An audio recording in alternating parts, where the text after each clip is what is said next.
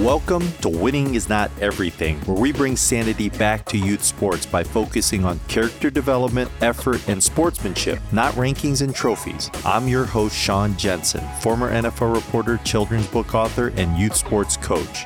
I'm conflicted, truly conflicted. What you are about to hear right now has been one of the most challenging conversations I've had since hosting Winning is Not Everything. And for that, I'm grateful. Stick around to find out what I'm talking about.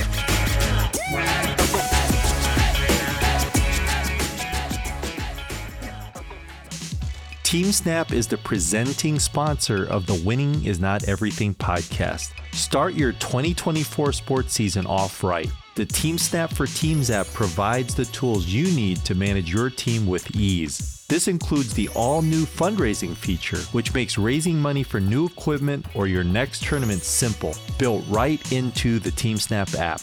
Or maybe you run a full league. From registration to scheduling to helping you build your club's website, TeamSnap for Business has the tools to take your programs to the next level. Learn more about all of TeamSnap solutions at teamsnap.com.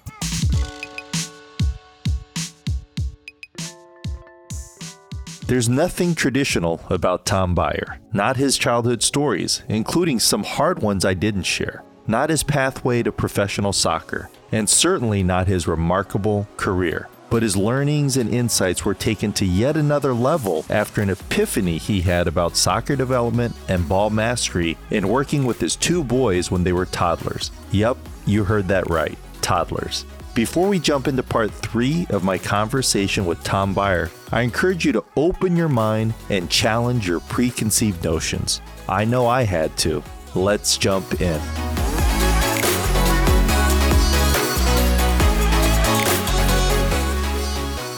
I mean, America was spotted like a couple of decades, right? I mean, ahead of everybody else. Right. The Title IX, all of that, I mean, obviously that was a game changer, right? And also, but aside from the US, if you look at the early adapters or the early supporters of the women's game, those were usually countries where women enjoyed a higher status or standard of living, which they should, obviously. But you're talking Canada, Germany, Scandinavia, they're the ones that are doing it. So, very good point. And good then point. If you look at now, why usually football or soccer development is incremental, right? And you see here, you start seeing some good signs. Oh, they're performing good in the 17s and under 20s, blah, blah, blah, blah. No, Europe has made a giant jump, giant step forward. And I think one of the major reasons why is because, very simple, it's exactly what I talk about every day. It's culture. So these girls now, they're marinated in a football culture. They don't just play like the American girls do. The American girls play. They don't watch. They don't sit home. Oh, I can't wait to get home to watch the game at 7:00 at night. So they're not getting the tactical part. They're not getting the systemal part. So they're losing that. And so in Europe, you do get that.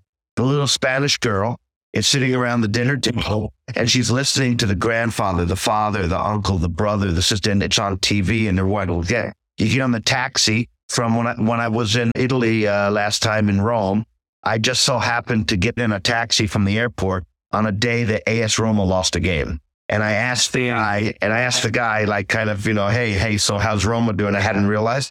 Well, for 30 minutes, all he did was just tear apart. And these people, these cultures can talk in such a sophisticated manner with the vocabulary better than any American A-licensed coach can do.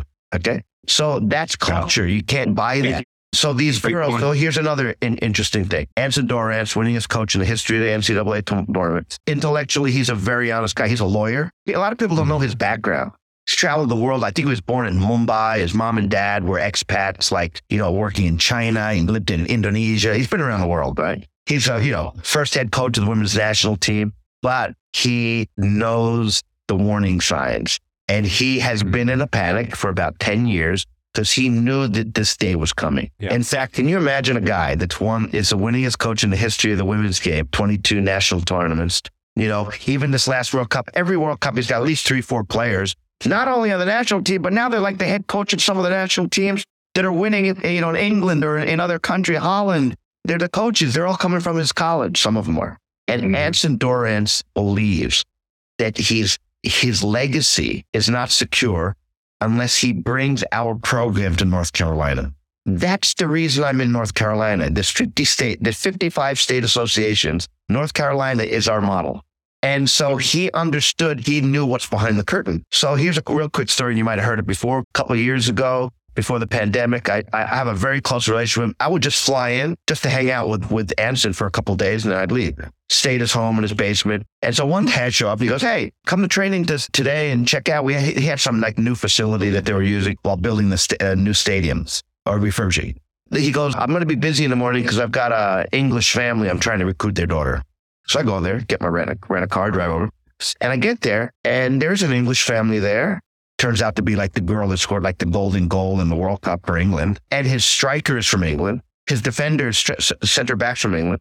So dinner time, I go to Anson. I said, Dan, Anson, what's with all the English girls? He goes, man, they're so much more tactically aware than the American girls are. And I said, well, why is that? And then he used a phrase which I stole from him. He says, they're marinated in a football culture. That's all they do.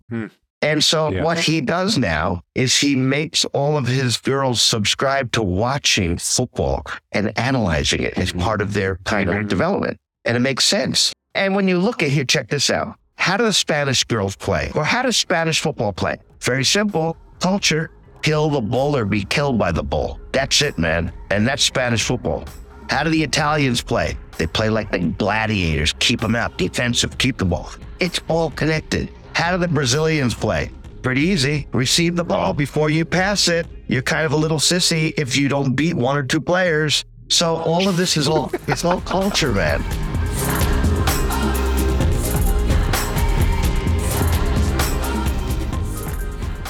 Tom, you really tested your own belief system in the development of your own children, right? I mean, in terms of the ball mastery, starting at the age of 2, I mean, you really pushed that envelope much earlier than maybe you had before. Tell me about your son, because I've heard in an interview that, and I saw a clip, I think, in the 60 Minutes, but he looks like a very confident player with the ball and looks like he's going to be a good player. You have 2 boys, first of all. Yep. And yes, that was another one of those defining moments in my entire career where I thought I knew a lot and then I realized how dumb I was. And when I say that, I was always working with other people's kids for decades, right? I'm purely a technical coach. I understood the importance of technical development. That was a no-brainer. But it wasn't until I had my own kids. That was the awakening. That was the epiphany. That's what changed my life. And so what happened is that because I'm a technical coach, I placed all these little balls in around my home, and I discouraged kicking with my son. And I did that just because I knew the importance of ball mastery. But I never, ever went into it thinking I'm going to document it. I'm going to become possessed with the developmental models around the world, that I'm going to try to create this philosophy and methodology and try to, create a movement around the world. I never thought that. So it really did happen purely organically. In fact, I have many more videos of my second boy than I do of my first boy because I wasn't going into the idea of creating this methodology, right? But yeah, that was the big awakening. And a couple of takeaways were, when you introduce a small ball to a small child, first of all, that's a no-brainer, right? Because most at the entry level, and I think created this kind of terminology of like entry level, right? Well, what is that? Okay. Before you cross over the line into organized play, which is usually around 6 years of age, where you actually join the competitive game. So anything before that. I'm doing a lot of studying too, but I was just like very lucky. I don't know if it was lucky or my curiosity more than anything, was that I wanted to find out, well, why is there only a handful of countries that are developing really, really top players that are like, they call him technically gifted. He was born with it, but it's a bunch of baloney. Most of them have just come in contact with the ball early on. So I started to observe, science, the beginning of all science is observation. So I was able to observe. And Steve Jobs said, you can only connect the dots looking backwards. You can't connect them looking forward. So I started looking backwards, all the stuff I was doing at my schools, my camp, my TV show, my DVDs, this, that. I was seeing that in our schools, the best kids, most of them, they were pretty good already before they came to us. We make them better, but the turning point wasn't they came to our schools, at least in the beginning.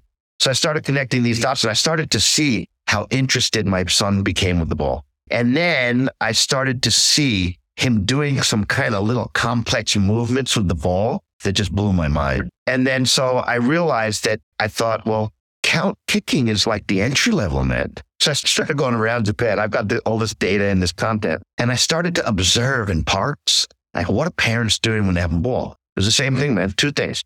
They're either kicking the ball back and forth. It's usually a big ball. They're just kicking it back and forth. The kids running around. And usually I can see and I can basically predict when the kid's going to just sit down and stop. I just did this the other day, actually, a week ago with some friends, and they were shot. Or they're in a goal area and they're just kicking the ball. Or if a father's played a little bit, he's usually playing 1-versus-1, but he never lets the kid touch the ball. Okay. So those are the three.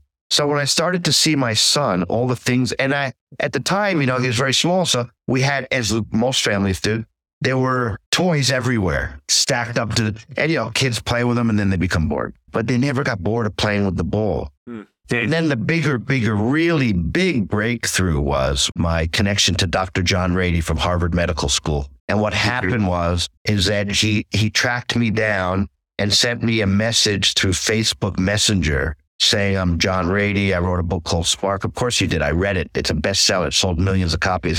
In fact, there's a little side story. I thought it was a bunch of friends who were pranking me that this guy was like even contacting me. I didn't think it was him at first. So it ends in a conversation for an hour. And I told him I wrote this manuscript for the book, 2015. He said, can I read it? I sent it to him. Bro, that was my biggest breakthrough in my life because he loved the content of the book. And so he wrote 13 pages for my book. I've got the world's most renowned neuropsychiatrist who's teaching at Harvard Medical School, and he wants to contribute to my book. So he writes 13 pages. We break it up into the forward and the after. If you haven't read the book, I'll have a copy sent to you. But what he did was he connected a lot of the dots I would have never connected, man. And he has contributed more to football or soccer development than any non-soccer football guy could probably do.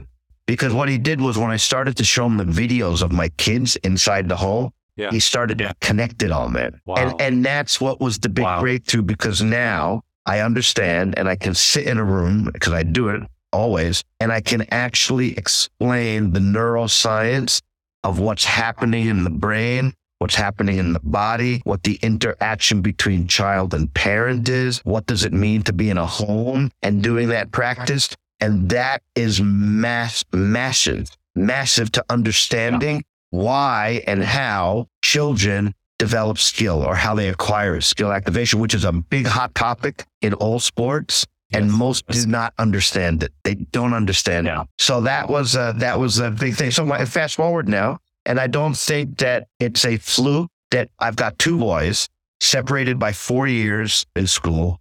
Both of them number 10s, both of them captains of their teams. So I started to see a bias manifest. So here's my kind of elevator pitch. If you can get a child comfortable and competent with a ball at his or her feet before they cross over the line into organized play, you said it earlier. The biggest problem is that people don't know what the problem is. That becomes the biggest problem in the hurdle. So nobody gets it. They don't understand it. So when I started studying and documenting through an 11-part series in Australia that I filmed together with Optus, which is the world test broadcaster, 2018. And I did my homework. I researched Messi, Ronaldo, Suarez, Iniesta, Neymar, Pogba, Lewandowski, Cruz, Kane, Rodriguez, and Modric. I hit them all. All those 11 players, the thread, very simple. All started between the ages of 2 and 5 at home with the dads and sometimes the moms. Finished. So when you see those threads and you start understanding what does the development pathway look like, I guess my biggest asset is that I understand deeply the journey between grassroots and national teams. I see it all because I've been fortunate to work in those spaces and work with kids that actually go on to win World Cup tournaments and become captains of the national team. So when you have that perspective, I call it's the truth, man.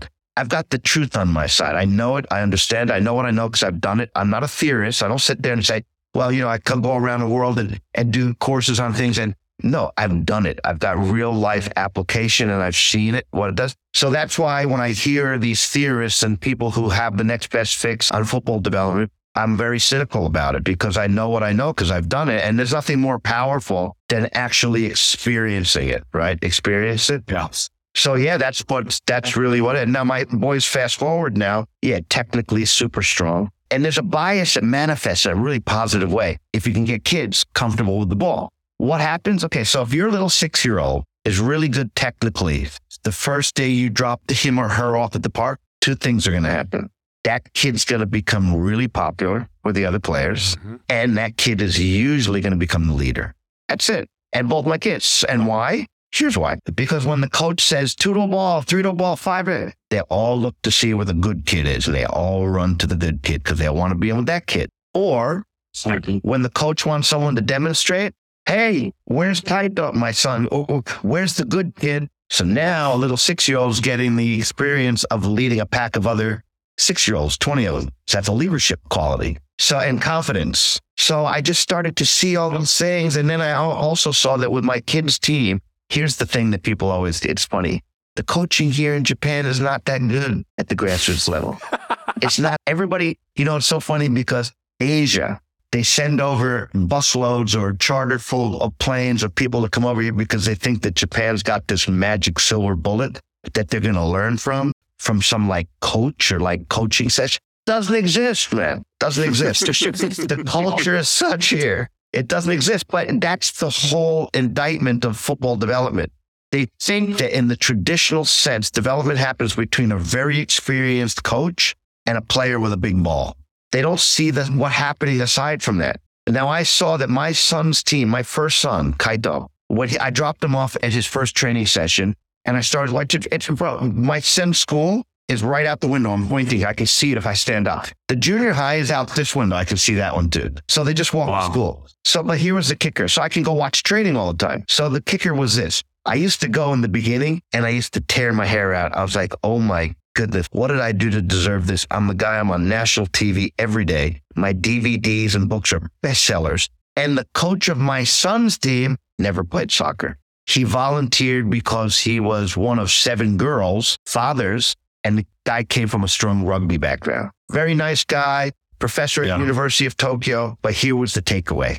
In the beginning, I was kind of thinking, oh my God, what did I do to deserve this? But then if you think about it, this is sports. The soccer is the development is based upon the access to, is dependent upon quality of the good coaching. Now you just might live there or you might live next to it. So anyway, it's a hit or a miss, right? Depending upon where you live. But then later on, and even more so today, I tout that coach as a master coach. And the reason why is because of this. When you've got a kid who's already good technically and comfortable with the ball and you pass them over the line, they thrive because the coach didn't know much about coaching. He never overcoached him. So he just let him play.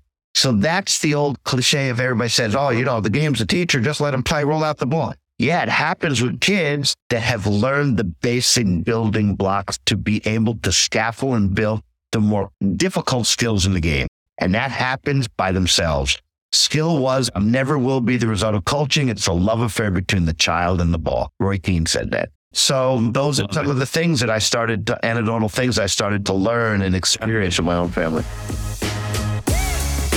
Thank you so much for tuning into this episode of Winning is Not Everything. Please make sure to like the podcast and subscribe to the podcast so you can immediately get the latest episode. If you have any questions or comments, please visit my website, SeanKJensen.com, and go to the contact page. You can even leave me a voice recording. And of course, I want to thank my presenting sponsor, TeamSnap. Whether you're coaching a team or running a full club or league, TeamSnap has the solutions and the technology to keep you organized this year. Until next time, I'm Sean Jensen.